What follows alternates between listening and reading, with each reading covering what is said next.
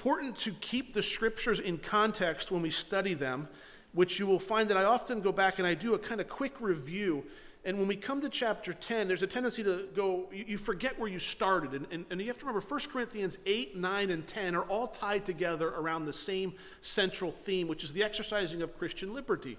And I'm going to review again for you quickly chapters 8 and 9 and kind of let you know what to expect in chapter 10, because Paul hasn't changed anything. He's still making the same points or the same arguments. He's just going about it in a little bit different way. So in chapter 8, Paul set forth this principle that although Christians, that's us, Christians, believers in Christ, although we're free to do whatever the scripture does not strictly forbid, in other words, the Bible doesn't say you can't do it, you have the freedom to do it. He says if we love as God calls us to love, we will limit our liberty, our freedom, for the sake of weaker believers. So if we love the way that he calls us to love, we might have the liberty to exercise freedom and do something, but if I see that offends somebody else, I might withhold that liberty or withhold exercising that freedom.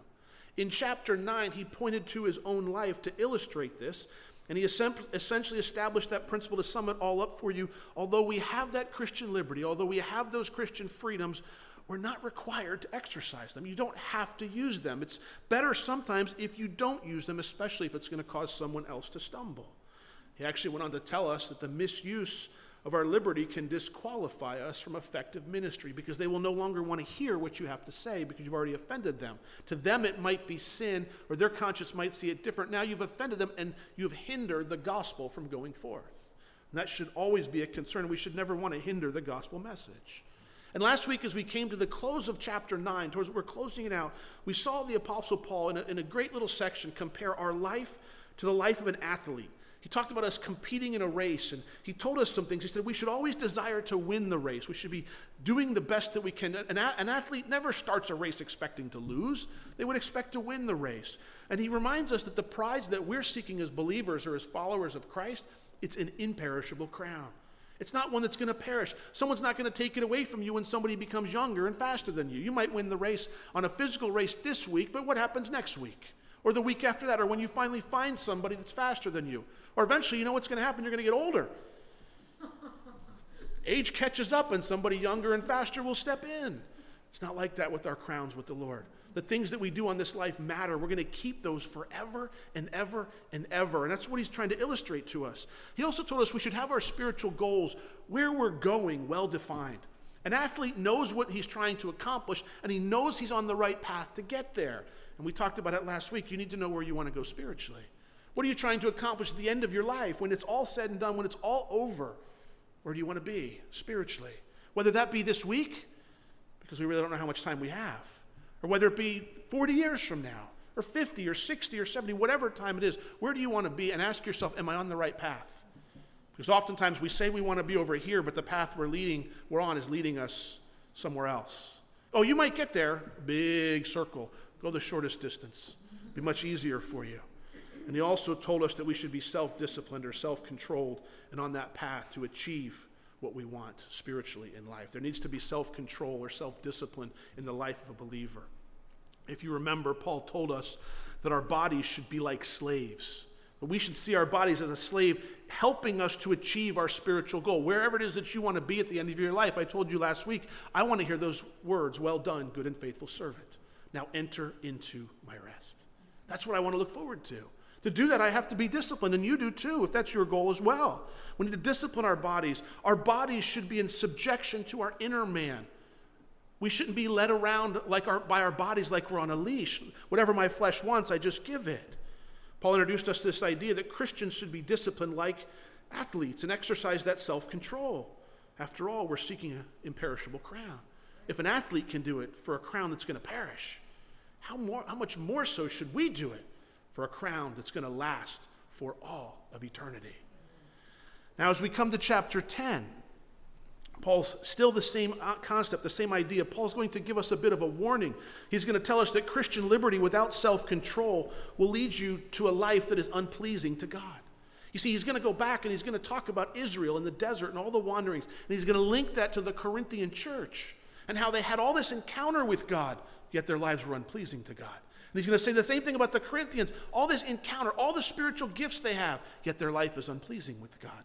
And he can also say that about the church and the people here in Cumberland. And not only Cumberland, but all over the world. Oftentimes there's Christians who have an encounter with God. They see things of God. They see the Lord working, but their life, if it was to be evaluated, God would say, that's unpleasing to me. And he's going to show us 5 areas where we should specifically look at our own life to see if it's pleasing or unpleasing to the Lord. So follow along with me as I start in chapter 10, verse 1. I'm going to read the first 5 verses, then we'll come back and talk about it. It says, "Moreover, brethren, I do not want you to be unaware that all our fathers were under the cloud. All passed through the sea. All were baptized into Moses in the cloud and in the sea. All ate the same spiritual food, and all drank the same spiritual drink. For they drank of that spiritual rock that followed them, and that rock was Christ. But with them, with most of them, God was not well pleased, for their bodies were scattered in the wilderness." You see, Paul's going back to Jewish roots, Jewish history, and he wants to prove a point. When he says the word "moreover," that should ring something true in your mind. I've taught you that when you see the word "therefore," you ask yourself, what's it there for? When you see the word "moreover," you know it's more over the same stuff. It's a continuation of what he's been talking about. It's not something new. Moreover, on top of what I just told you, let me share more with you, is essentially what he's saying. Moreover, he says, I don't want you to be unaware. I don't want to be an unaware Christian, do you? I want to be aware. I want to know. He says, I don't want you to be unaware. It means he wants to tell us something really important. In other words, if you read that, you go, Paul wants to tell me something. I need to pay attention to what he's about to tell me. What do you want to tell me, Paul? And he directs back to the Hebrew past, to their forefathers, and he points to 5 very important events in their history.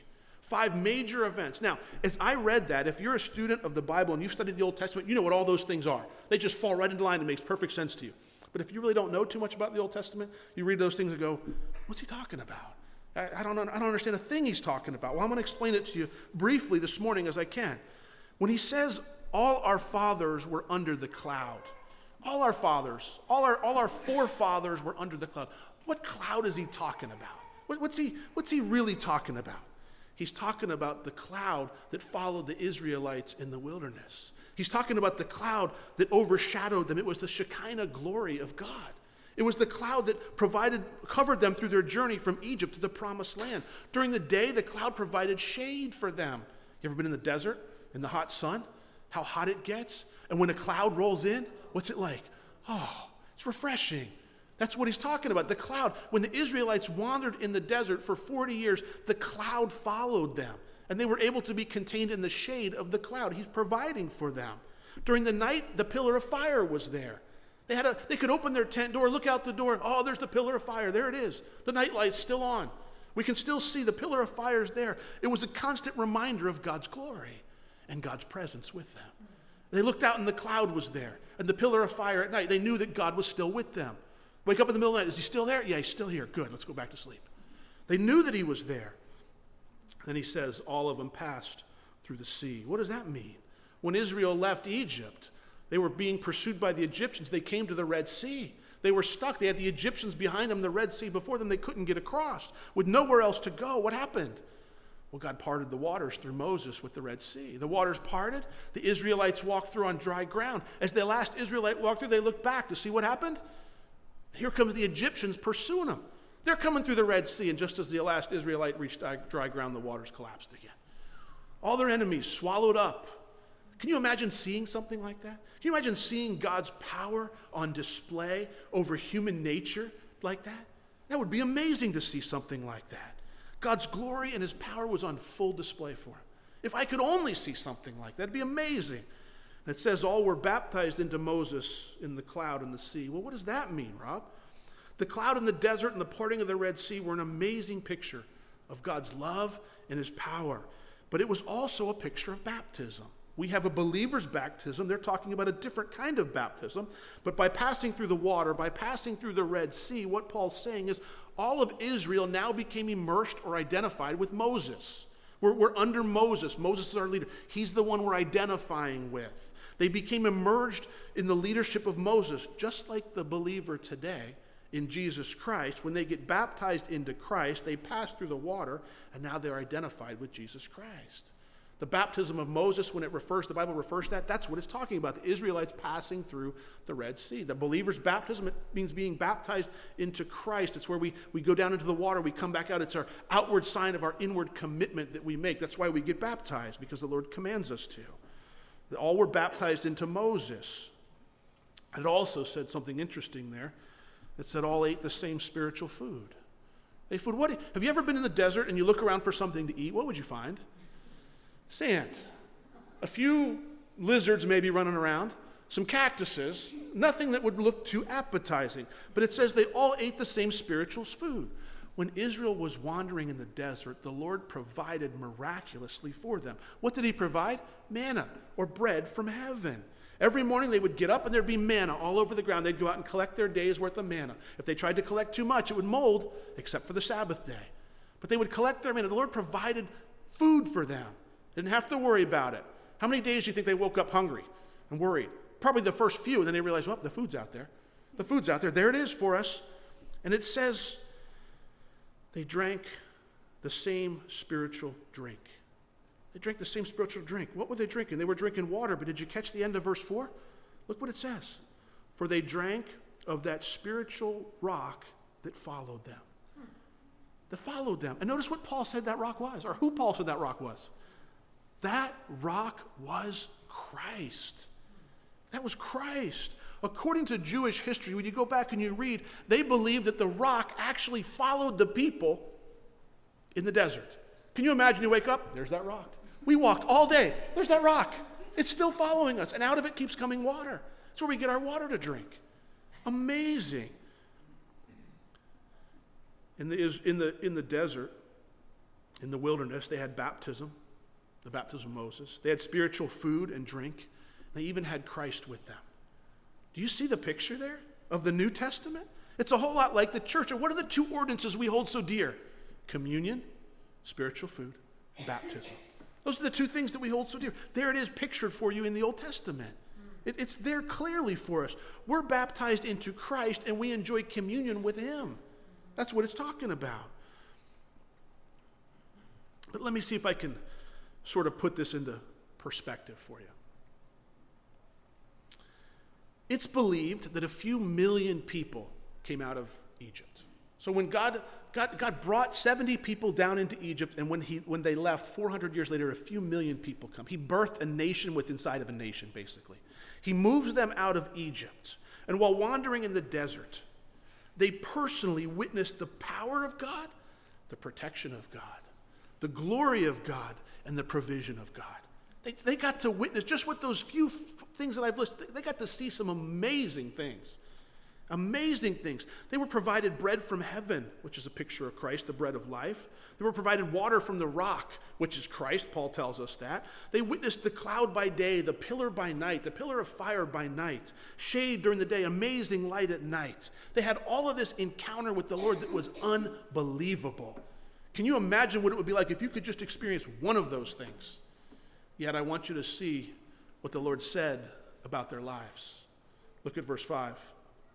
But with most of them, God was not well pleased, for their bodies were scattered in the wilderness. Most of them? That's quite an understatement, Paul.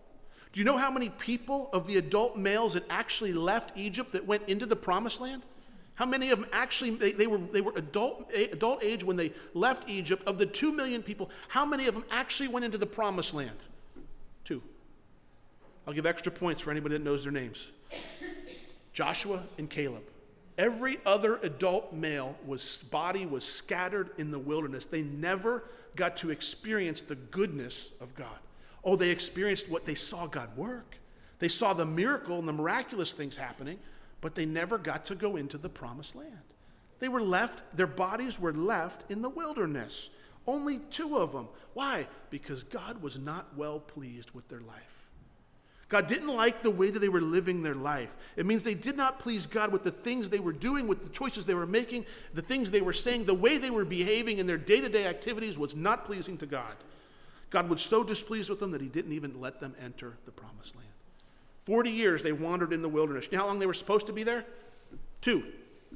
They were supposed to be in the promised land in 2 years, but it took 40 because these people they all died in the wilderness. You see, Paul's point is clear. The Jews had witnessed the power, the protection, the provision, and the glory of God. They'd seen it all. If we could only see something like that, we'd probably say, I'd never sin again. They'd seen all that. But they lacked the self-control in their life. They lacked the self-control in their life, and therefore they were scattered in the wilderness, and their lives were not pleasing to God. They weren't able to be self-disciplined. They lacked that self-control. The Corinthians were saved. They had a spiritual experience with God. Paul tells us they had all the spiritual gifts there. They had the spiritual experience. They were taking their Christian liberties to attend the feasts of pagan gods. And they justified it by saying, they're really not a God anyways. If the God doesn't really exist. And other people were being caused to stumble for it. In doing so, they're stumbling all these other believers. Because how can you go to a pagan temple and eat of a feast that was made to a pagan god? The other believers go, we were saved out of that. Now you're going back there. And they're going, that's not that big of a deal. We're saved. It's all right. God doesn't really exist. It's just in their mind. It's cool. Don't worry about it. That was the attitude they had. Like the Jews in the wilderness, they probably thought, we're fine with the Lord. It's cool. We got grace. Paul's teaching faith, grace alone. We're cool. We don't need to worry about this. What happened to the Jews in the wilderness? Their bodies were left there. And the Corinthians are in danger of the same things. Listen what it means to us. Listen very, very carefully. It's quite possible to be saved by God and live a life that is unpleasing to God. As a Christian today, right here in Cumberland, Maryland, it is possible for you to be saved by God and live a life that is extremely unpleasing to God. Your life could be unpleasing to the Lord. You go, Rob, that's kind of a broad thing. How do I really know that? How can we be so sure? In the coming verses, Paul's going to tell us how their life was unpleasing to God. And you're going to have the opportunity to look at your life and go, where does my life fit in there? How does it work for me? Where do I fit in there? You see, Israel was blessed and had spiritual experiences, but they still perished in the wilderness. They never got to enter the promised land. And some of the Corinthian Christians might also. What about us? You see, when we come to an area of Scripture like this, I would ask you to open up your heart and ask the Lord to speak to you.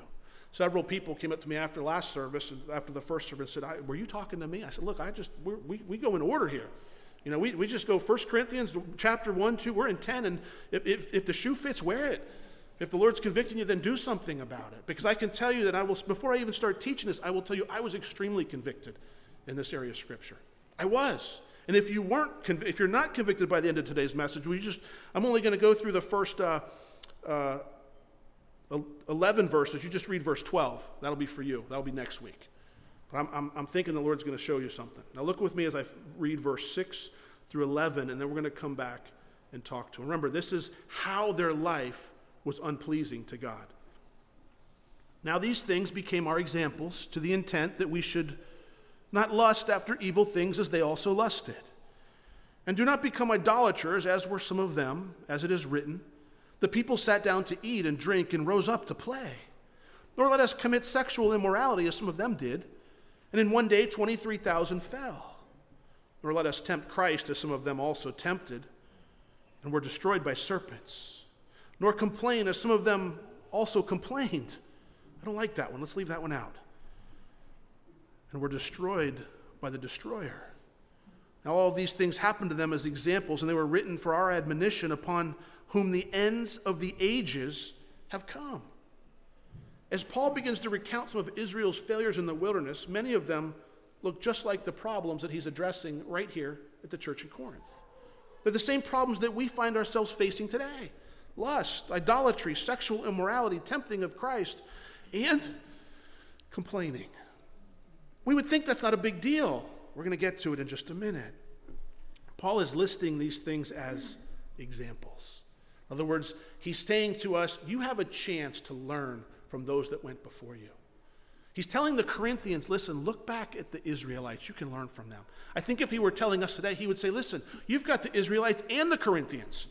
Why don't we learn from them? We got 2 examples, plus many, many more. There's no reason why we shouldn't have it down, right? We can learn from these things. And just a side note on examples, you can learn whether it's a good example or a bad example. Maybe you had a bad parent and you go, that's not how I'm going to parent. Well, you learn from that bad example. Maybe you had a good parent, so that's how I'm going to parent. You learn from that example. You can learn from both. And this is what we're looking at here this morning. Let's look at each one of these things that Paul lists and consider this. Each one of these things made their life unpleasing to God. This is what the Lord would look around, this is what the Lord would look at and go, I don't like that in your life. That's unpleasing to me. And I would hope that it would be our heart and our desire to have a life that pleases God. Look what he says in verse 6. He says, now these things became our examples to the intent that we should not lust after evil things as they also lusted. They lusted after evil things. The Corinthian Christians, this is how it fits into the context. They insisted on eating meat sacrificed to idols. They wanted to have it, even though they were leading other Christians astray. Even though it was causing other Christians to stumble, the Corinthian Christians, many of them were going, it's my right, I'm entitled to it. Why? Because they liked the taste of it. I'm sure it was well-cooked barbecue. I'm sure it was good. That's why they went there. The feast was fun. It was enjoyable. They enjoyed it. Why did they go? Because they couldn't tell their body no. That's why they went. Cut all the stuff aside, all the nonsense. Why did they go? Because they couldn't say no. They couldn't say, no, I'm not going to eat that. They couldn't look at it's cheaper meat. No, I'm not going to do it. I'm not going. Why? Because it's wrong and it's going to cause somebody else to stumble. They could not say no out of love for God, and they could not say no out of love for a brother or a sister in Christ. Instead, it was all about getting them what they wanted. And Paul would say, yeah, you have that liberty, but it's hurting you. It's hurting those around you. You need to learn to say to yourself, no. Do you find yourself ever lusting after evil things? Maybe it's things in your past. Maybe it's things that you know are sinful. Things that you think about that you once did or once were part of, and your mind goes back there. You start thinking about the good old days. Perhaps that's it. Things that you know the Lord doesn't want you doing or even thinking about. I would suggest as Christians that, and I'll include myself in this, that we learn to tell ourselves no. Sometimes you need to look into yourself in the mirror and say, no, you can't do that. No, you're not going to go there. No. See, as long as there's an option on the table, there'll always be a struggle. But once the option is taken off the table, the struggle is eliminated. Let me say that again very clearly. I know I said it fast. As long as there's an option of doing something wrong, there's a struggle. Should I do it or shouldn't I do it? But the minute you tell yourself, no, that's no longer an option in my life, there's no longer a struggle because it's been taken off the table. The minute you put it back on the table, then it becomes a struggle again. It's real simple. We need to learn to tell ourselves no. If you want to walk after the things of the Lord, if you want a life that's pleasing to God, we need to look at ourselves in the mirror and say, no, I'm not going to let you do those things. You see, that's our inner man. That's our spirit connecting with the Holy Spirit, leading our flesh around. It's when our flesh says, oh, yes, you are. Our flesh, oh, you're going to get a headache if you don't do it. So what? I'm going to make you feel bad. So what? I'm still not giving it to you. The flesh will always come under control after a day or two. It only lasts a couple days. You ever done any long period of fasting? You know what happens? The first day, not so bad. Second day, worst day ever. Try to go to bed the second night, you can't sleep, you're hungry. By the time you wake up the third day, you're like, it's not so bad. Like, I'm not that hungry anymore. Because your body gave up. Okay, fine, you're not going to feed me anyways. You can just keep going, and you can proceed on along. It gets much easier on the third day. If we want to walk after the Lord and you want your life pleasing to God, you got to learn to tell your body no. The second way their lives displeased the Lord is in verse 7. It says this, do not become idolaters as were some of them, as it is written, the people sat down to eat and drink, and they rose up to play. It says they were idolaters. And I know we think this, we got this one down. We don't have little idols in our home. There's nothing on my shelf I'm worshiping. I've got this. Exodus chapter 32 records for us exactly what's going on. Let me summarize it for you. Moses had gone up to Mount Sinai. He'd been gone about 40 days. The people come to Aaron and they said this. They said, come, make us gods that shall go before us. For as for this Moses, the man who brought us up out of the land of Egypt, Moses didn't bring him up, God did. They ascribed it to Moses. This guy that brought us up out of the land of Egypt, we don't know what's become of him. So you make us a god, Aaron. And Aaron says to them, all right, all those earrings you got in your ears, break off your gold and give it to me. And they do. And Aaron takes the gold and he forms it and he fashions it into a golden calf. He makes a golden calf for them to worship. And he says to them, this is your God, O Israel. This is the God that brought you out of the land of Egypt. Wait a minute. He didn't declare the idol to be a false god. He declared the idol to be God, the same God that brought him out of Egypt. That's what I like to call, he's worshiping the true God falsely. You see, he didn't call the God, the calf Baal or Ashtoreth. He called it God, Jehovah or Yahweh. He called it God, the same God that would have brought them out. He just made a thing so they could bow down to it. He built an altar before it, and he tells them the next day we're going to have a feast. The next day we're going to have a feast.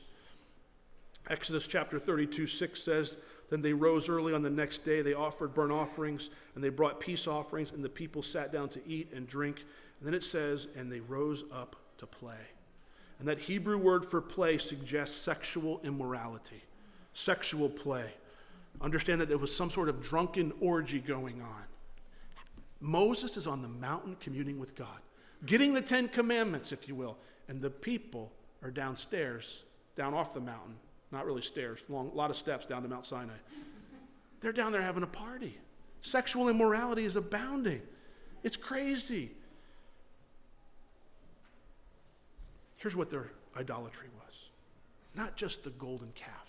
The problem was they ascribed the golden calf to God. They became worshipers of the name God, but they weren't worshiping God for who he is. They were worshiping God for who they made him. They molded a golden calf. They called it God. They formed the calf into the image of the God they wanted. It was, we're going to make this God, but he's going to do what we want him to do. He's going to behave like we want him to behave. And we're going to give him sacrifices, and he's going to be happy that we gave him sacrifices. They were going to tell God how he was supposed to treat them. They didn't worship God for who he was. They made him who they wanted him to be. Here's the true worship. They worshiped God falsely. Here's how it works in somebody's life today. Somebody might say, well, I'm going to follow God. I'm going to worship God. He's going to be the one that I worship. There's not really a true interest in getting to know God.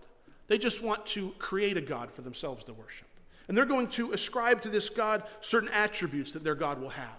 And they're going to give him the name of God. And this God is going to be graceful, and he's never going to judge. He's going to accept me in my sin because he knows that I'm a little weak there.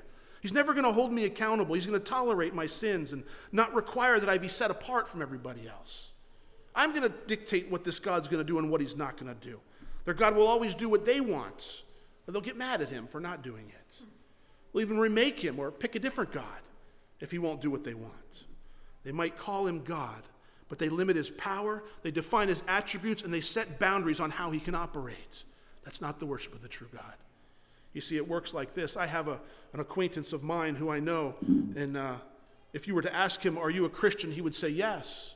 And he would actually probably quote more Bible verses than many of you could quote. He probably knows the Bible better than many of you. But here's what I've come to learn. He doesn't worship the true God. He worships the God he's created in his mind. He even picks Bible verses to ascribe to this God. Because every time his life doesn't go the way that he thinks it should go, you know who he blames? It's God's fault. God did it. Every time he's sick or in pain, it's God. Why would God do this to me? Every time he can't sleep, it's God's fault. Every time there's something wrong, he always blames it on God. Why God? Why God? God, this is God's problem. Why does God do these things? He set God up in his mind as an idol. And he's defined the boundaries. And every time that this idol doesn't do what he wants it to do, he gets upset with the idol. He's not worshiping the true God. He wants a God that will show mercy when he believes mercy should be shown, and grace where he thinks there should be shown. And he never wants to look at his own life to take responsibility for his own bad choices or take the consequences for the mistakes that he makes. He always wants his God to be merciful and rescue him from it. But sometimes there's consequences in our life. He doesn't want a God who will hold him accountable. He doesn't want a God who will require change. He wants a God who's just going to let him do what he wants to do and still be okay with him. That's what he set up. That's idolatry. It's idolatrous. God is God, and we are nothing more than his creation. It should be our heart to worship him and to serve him and to obey him and could get to know him for who he is, not for who we think he should be or who we want him to be. We need to learn God, meet God, learn the attributes of God for who he is, not for who we set him up to be. This type of life, this type of idolatry is unpleasing to God. When you make God something he's not, or you question God, or you wonder, it's not pleasing to him. He's God. We're his creation. Humble yourself below him. Honor him, reverence him. Fear of the Lord is the beginning of wisdom. Fear the Lord, not in a shaking and bouncing my knees, but there needs to be a respect on who he is and a knowledge of who he is and who we are. You can't control, nor can I, the very breath in our lungs. It could be gone tomorrow and you don't know. I've been a pastor long enough to where I've done enough funerals where people die unexpectedly all the time. We've all had it happen in our families. You can't be guaranteed tomorrow. This type of life is unpleasing to God. We need to worship God for who he is. Let's look at number 3. Nor let us commit sexual immorality as some of them did. And in one day, 23,000 fell. Please remember, he's talking about the Israelites. These are God's people, not the heathens, not the Canaanites. He's talking about the Israelites here. The nation Israel was wandering in the desert. Numbers 25 tells us the people began to commit harlotry with the women of Moab.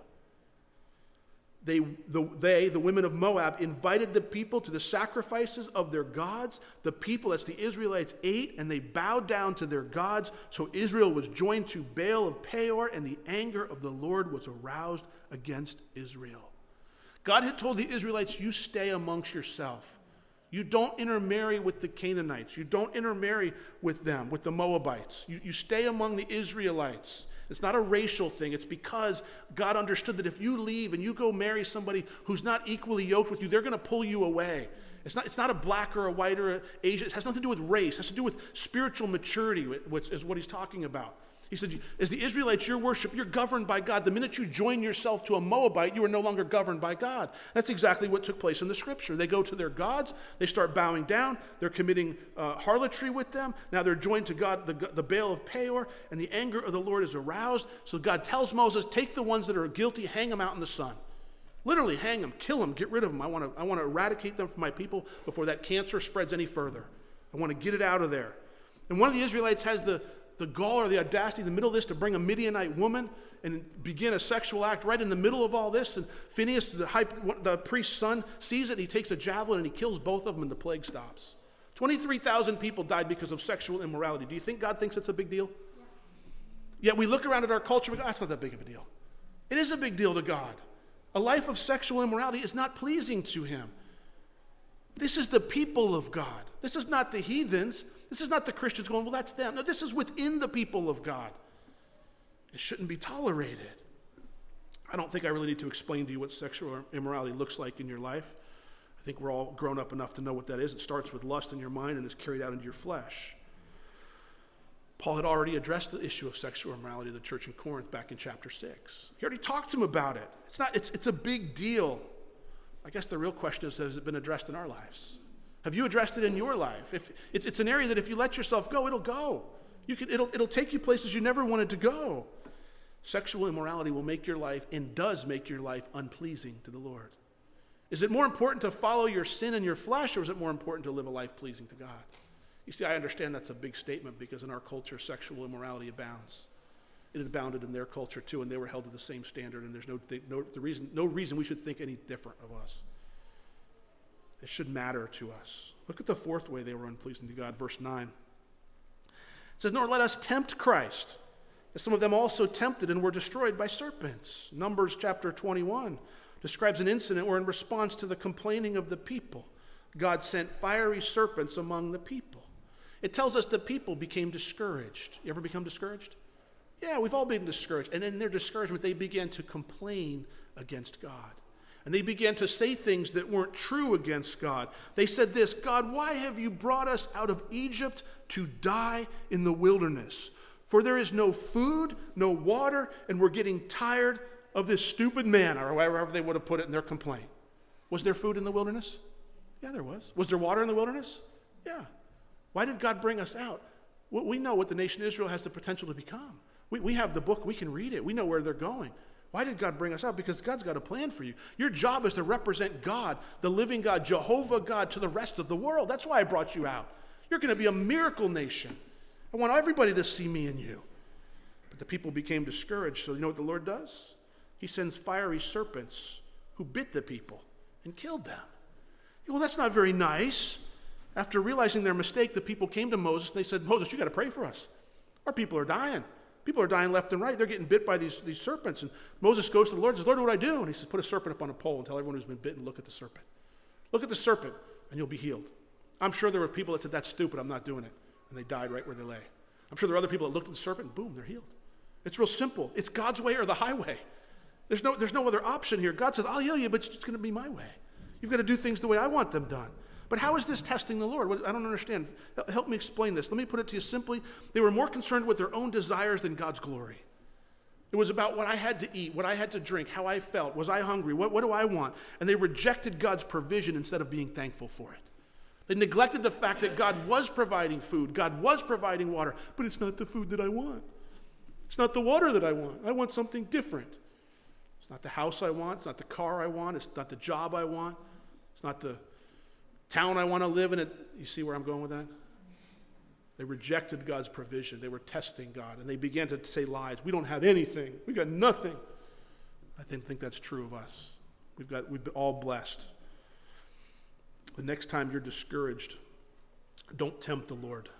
Don't get so focused on your own desires that you lose sight of God's glory and you take away the credit for what he's done in your life.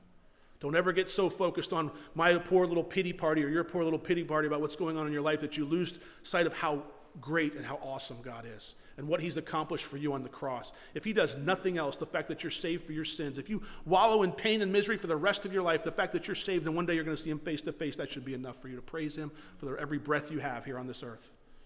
If nothing else, that should be it. But he blesses us so much more than that. So much more he does. So far, we've seen some things that make our lives unpleasing to the Lord. Lusting after evil, idolatry, sexual immorality, and tempting the Lord. Are you ready for the last one? Complaining. I think we should just quit here. What do you think? Let's just go home. You guys read it on your own and we'll just... You know I can't do that. I'd like to, because this is the one that really got me this past week. Verse 10 says, nor complain, as some of them also complained and were destroyed by the destroyer. A complaining life is a life that is unpleasing to God. Any complainers out there? I regretfully have to raise my hand and say, yeah, I'm one. I do. The Lord showed me that this week. Let me read to you from Exodus chapter 16, verse 2. The whole congregation of the children of Israel complained against Moses and Aaron in the wilderness, and the children of Israel said to them, listen to what they say, listen to their complaint. Oh, that we had died by the hand of the Lord in the land of Egypt. In other words, it's better if we just die. If God just killed us at that Passover thing in Egypt, it'd be better for us. When we sat by the pots of meat and we ate the bread to be full, for you've brought us into this wilderness to kill this whole assembly with hunger. We're going to starve to death out here. It would have been better if we'd just died in Egypt. I don't even know why we came out. We should have just stayed there. Life was so much better. They forgot about the fact they were slaves. They forgot about their workload was increased tremendously. They forgot about their deliverance from the bondage that they were in. Oh, we do the same thing. We begin complaining. It'd been better if the Lord just killed us in Egypt. They're not satisfied with what the Lord had given them. They wanted more. They wanted back. So much so they were looking back, oh, it would be only better if we could go back to the old life. All the leeks, the onions, all the pots of meat, and all the bread, and all the water. It'd be wonderful. Forgot all about how hard they were working and how they were in bondage to the people there. The Lord says, I'm going to set you free, and now their mind is completely only remembering part of the truth. How often do we do that? You look back at your old life, don't remember part of it. I remember the good old days, right? Please remember all of the good old days. Remember why you got saved in the first place. Do you realize that the Lord just lumped complaining right in there with idolatry, sexual immorality, testing the Lord, lusting after evil things? You see, we look at it and go, complain, that's not that big of a deal. I mean, come on, so what, I complain a little bit. It's something we all do. Man, we're good at it, right? And if you're a Christian, you've learned how to complain so people don't really know you're complaining. You've learned how to, no, my complaint's valid. I got a reason to complain. It's a legitimate complaint. It's still complaining. It's still complaining. It's still complaining. They were hungry. We're complaining. They weren't hungry. They had the provision they needed. They didn't have the provision they wanted. They had all they needed. They didn't have what they wanted. Oh, this is us. Something that we all do. They're complaining. Listen to what their complaining cost them, along with the other things. Their complaining kept them from receiving the Lord's provision in the promised land. In the promised land. The land flowing with what? Milk and honey. You want good food? It was coming. And let me tell you, I've been to Israel. The food is delicious. I'm going back. The food's great. Next March, we'll be back in Israel. And part of the reason is the food is fantastic. It's wonderful food. Do you know what the problem with complaining is? It will destroy you. It will literally destroy you. It will eat you up. If you're a complainer, you are being in the process of being destroyed. Lust will destroy you. Idolatry will destroy you. Testing the Lord will, sexual immorality, it'll all destroy you. But there's something that happens with complainers. I got to confess, I'm guilty of this, okay? Yesterday, I was at a soccer game, all right? And the game wasn't going too well for our team. And I started complaining. And I complained against the organization. I complained against the referees. I complained the kids weren't playing hard enough. I complained against the fans for the other team. It was one thing after another. I was complaining and complaining and complaining and complaining. And everybody around me was complaining with me. We're all in the same boat. We're all complaining together. And I got home, and it came time. I complained about how far I had to drive home. I complained I didn't have enough time to finish my Bible study. I started complaining one thing after another. I'm complaining and complaining and complaining. And I get home, and Rebecca says, "What's wrong with you?" I said, "I don't know. I was angry. I was irritable. I was agitated. I was annoyed. I was cranky. Like, I don't know what's wrong with me." I got to go finish up the Bible study. I was unsettled. I was bitter. I was miserable. It was a horrible place to be, but yet I was there. I'm like, Lord, what happened? How did I get here? What's going on? Why do I feel so miserable? You know what I did? I opened up the Bible. I started reading through this morning's scripture again. I've read it many times. I'd already started preparing. I started reading through it, and I got to the part about complaining. And the Lord said to my heart, "You're a complainer. You're complaining." You know what I said? "No, I'm not." Like you've never done that, right? And he said, "Yes, you are." He goes, and literally, I'm having this thought through my head, and it's got to be the Lord. He's saying, "You spent all afternoon complaining about the soccer game, about the referees, about the official, everything. The ride home, everything I complained about. And look where it brought you. Miserable and bitter. You're cranky, you're angry, you're annoyed. That's where complaining brought you." I thought, well, Lord, what do I have to do? I repented, I began to worship, and I read his word. That's what changed it. I read the word. The Lord showed me my error. He showed me my mistake. And you know what happened? Instantaneously, my joy and my peace came back because I was right back to with the Lord in the right frame of mind. That's how it works. Had I kept complaining, guess what would happen? It would have been a miserable night. Probably wouldn't even have been here this morning. I'd have called in sick or something. You ever been around somebody that complains?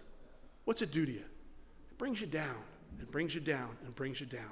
Now, if you're a complainer, see, this is something new the Lord showed me. If you'd asked me, "Are you a complainer?" I said, "No, I don't complain." I do now, I guess. And the funny thing is, I got up this morning, got out of the shower, I said something to Rebecca, and I said, "Hey, was that complaining?" And she goes, "Kinda." I'm like, did it again. But see, that's the way the Lord works, because I have a desire and I want to live a life pleasing to him. So I say, "Lord, if there's something in my life that needs to be changed, will you show it to me?" And he showed it to me. I don't like it. I wanted to just skip that section this morning. But it was something in my life that he said, "Hey, this is something you need to work on. This is where I want to focus on your life.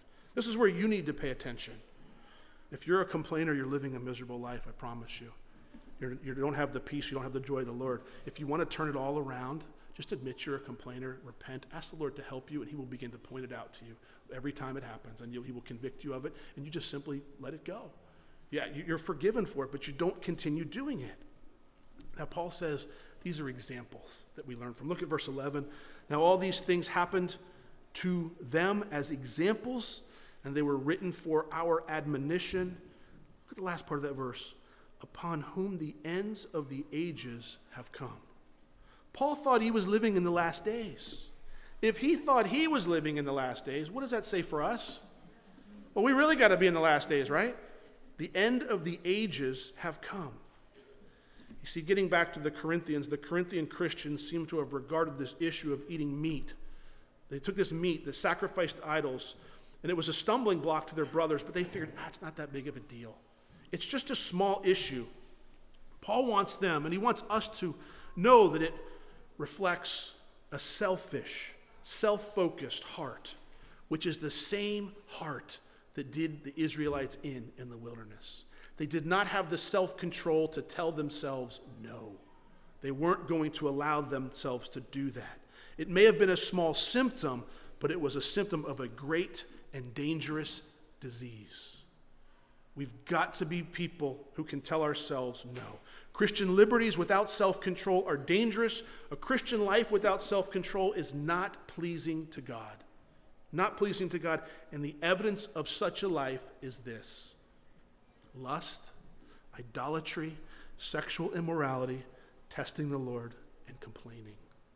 If you fall into that, if you're convicted by that, it's real simple. Just repent.